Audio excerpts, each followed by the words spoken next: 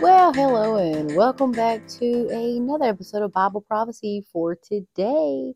My name is Heather, and instead of news and views from a West Texan's biblical point of view, today we're going to be reading through the Bible chronologically. If you guys have been listening for the last couple of days, we're on January the 10th, and today I think I gave you guys the chapters yesterday, but I'll give you an overview really quick right now.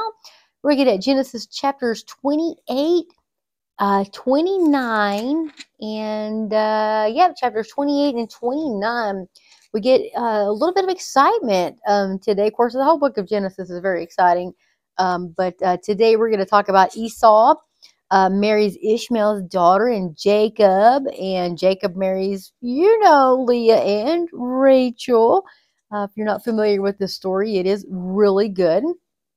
And so we're going to start in Genesis chapter 28, verses 6 through 9. And this happened historically about 1929 or 1763 BC. So Esau knew that his father Isaac had blessed Jacob and sent him to Paddan Aram to find a wife, and that he had warned Jacob, "You must not marry a Canaanite woman." He also knew that Jacob had obeyed his parents and gone to Paddan Aram. It was now very clear to Esau that his father did not like the local Canaanite women. So Esau visited his uncle Ishmael's family and married one of Ishmael's daughters, in addition to the wives he already had. His new wife's name was Mahalath. She was the sister of Nebaioth and the daughter of Ishmael, Abraham's son. So Jacob's dream at Bethel. Meanwhile, Jacob left Beersheba and traveled toward Haran. At sundown, he arrived at a good place to set up camp and stop there for the night. Jacob found a stone to rest his head against and lay down to sleep. As he slept, he dreamed of a stairway that reached from earth up to heaven, and he saw the angels of God going up and down the stairway. At the top of the stairway stood the Lord, and he said, "I am the Lord, the God of your grandfather Abraham, and the God of your father Isaac. The ground you are lying on belongs to you. I am giving it to you and your descendants. Your descendants will be as numerous as the dust of the earth. They will spread out in all directions, to the west and to the east, to the north and the south. And all the families of the earth will be blessed through you and your descendants. What's more, I am with you, and I will protect you wherever you go. One day I will bring you back to this land. I will not leave you until I have finished giving you everything I have promised you." Then Jacob awoke from his sleep and said, "Surely the Lord is in this place, and I wasn't even aware of it." But he was also afraid and said, "What an awesome place this is! It is none other than the house of God, the very gateway to heaven." The next morning, Jacob got up very early. He took the stone he had rested his head against, and he set it upright as a memorial pillar. Then he poured olive oil over it. He named that place Bethel, which means house of God, although it was previously called Luz. Then Jacob made this vow: "If God will indeed be with me and protect me on this journey, and if he will provide me with food and clothing, and if I return safely to my father's home, then the Lord will certainly be my God. And this memorial pillar I have set up will become a place for worshiping God, and I will present to God a tenth of everything he gives me." So Jacob arrives at Paddan Aram. This is Genesis chapter 29, verses 1 through 14. Then Jacob hurried on, finally arriving in the land of the east. He saw a well in the distance, 3 flocks of sheep and goats lay in an open field beside it, waiting to be watered. But a heavy stone covered the mouth of the well. It was the custom there to wait for all the flocks to arrive before removing the stone and watering the animals. Afterward, the stone would be placed back over the mouth of the well. Jacob went over to the shepherds and asked, "Where are you from, my friends?" "We are from Haran," they answered. "Do you know a man there named Laban, the grandson of Nahor?" he asked. "Yes, we do," they replied. "Is he doing well?" Jacob asked. "Yes, he is well," they answered. "Look, here comes his daughter Rachel with the flock now." Jacob said, "Look, it's still broad daylight, too early to round up the animals. Why don't you water the sheep and goats so they can get back out to pasture?" "We can't water the animals until all the flocks have arrived," they replied. Then the shepherds moved the stone from the mouth of the well, and we watered all of the sheep and goats. Jacob was still talking with them when Rachel arrived with her father's flock, for she was a shepherd. And because Rachel was his cousin, the daughter of Laban, his mother's brother, and because the sheep and goats belonged to his uncle Laban, Jacob went over to the well and moved the stone from its mouth and watered his uncle's flock. Then Jacob kissed Rachel and he wept aloud. He explained to Rachel that he was her cousin on her father's side, the son of her aunt Rebekah. So Rachel quickly ran and told her father Laban. As soon as Laban heard that his nephew Jacob had arrived, he ran out to meet him. He embraced and kissed him and brought him home. When Jacob had told him his story, Laban exclaimed, "You really are my own flesh and blood." Jacob marries Leah and Rachel. Genesis chapter 29, 14b through 30. After Jacob had stayed with Laban for about a month, Laban said to him, "You shouldn't work for me without pay just because we are relatives. Tell me how much your wages should be."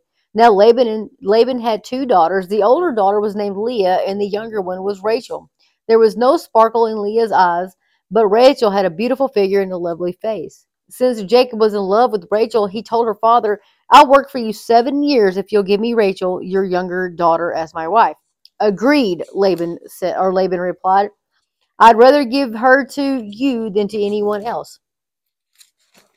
Stay and work with me." So Jacob worked 7 years to pay for Rachel, but his love for her was so strong that it seemed to him but a few days. Finally, the time came for him to marry her. "I have fulfilled my agreement," Jacob said to Laban. "Now give me my wife so I can sleep with her." So Laban invited everyone in the neighborhood and prepared a wedding feast. But that night, when it was dark, Laban took Leah to Jacob, and he slept with her. Laban had given Leah a servant, Zilpah, to be her maid. Oh, when Jacob woke up in the morning, it was Leah. "What have you done to me?" Jacob raged at Laban. "I worked 7 years for Rachel. Why have you tricked me?"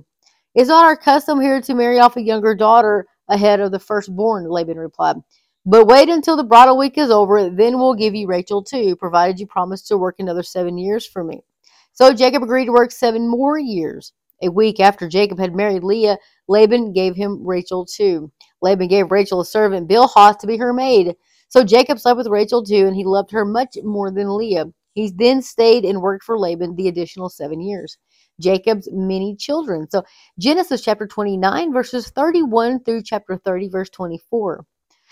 When the Lord saw that Leah was unloved, he enabled her to have children, but Rachel could not conceive. So Leah became pregnant and gave birth to a son. She named him Reuben, for she said, "The Lord has noticed my misery, and now my husband will love me." She soon became pregnant again and gave birth to another son. She named him Simeon, for she said, "The Lord heard that I was unloved and has given me another son." Then she became pregnant a third time and gave birth to another son. He was named Levi, for she said, "Surely this time my husband will feel affection for me, since I have given him 3 sons." Once again, Leah became pregnant and gave birth to another son.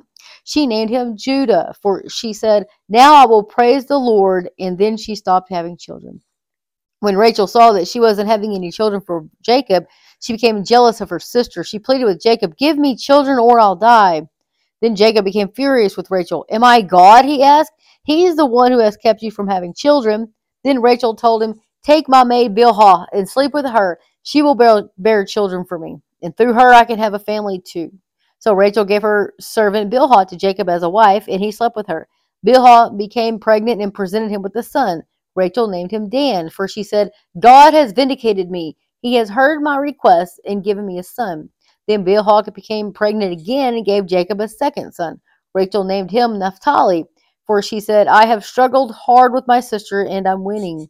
Meanwhile, Leah realized that she wasn't getting pregnant anymore, so she took her servant Zilpah and gave her to Jacob as a wife. Soon Zilpah presented him with a son. Leah named him Gad, for she said, "How fortunate I am." Then Zilpah gave Jacob a second son, and Leah named him Asher, for she said, "What joy is mine! Now the other women will celebrate with me."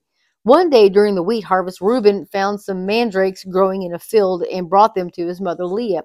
Rachel begged Leah, "Please give me some of your son's mandrakes." But Leah angrily replied, "Wasn't it enough that you stole my husband? Now will you steal my son's mandrakes too?" Rachel answered, "I will let Jacob sleep with you tonight if you give me some of the mandrakes." So that evening, as Jacob was coming home from the fields, Leah went out to meet him. "You must come and sleep with me tonight," she said. "I have paid for you with some mandrakes that my son found." So that night he slept with Leah, and God answered Leah's prayers. She became pregnant again and gave birth to a fifth son. for Jacob.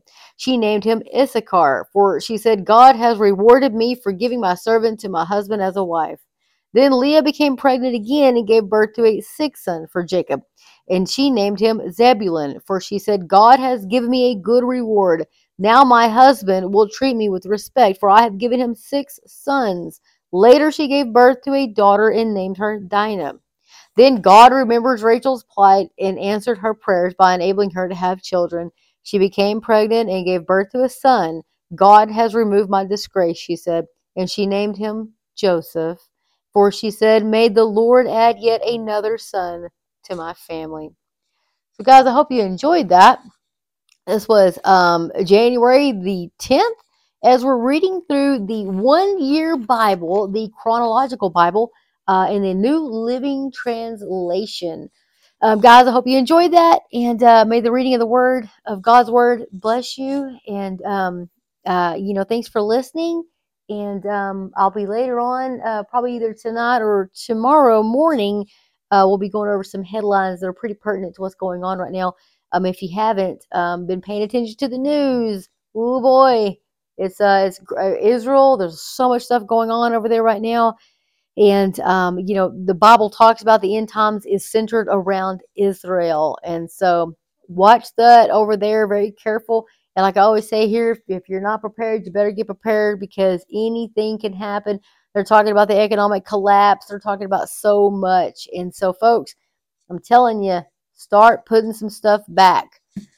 Get yourself some water. Just get prepared. There's nothing wrong with being prepared. Not hoarding, but there's nothing wrong with being prepared. So anyway, with that, like I always say, you better get you some water. Get you some food. You better get you some food. But until next time, guys, get in the Word of God. Let the Word of God get into you. And Maranatha, Lord Jesus, Maranatha. Perhaps today the Lord will return for His church. Oh, I pray so. God bless each and every one of you guys. Thank you so much for listening.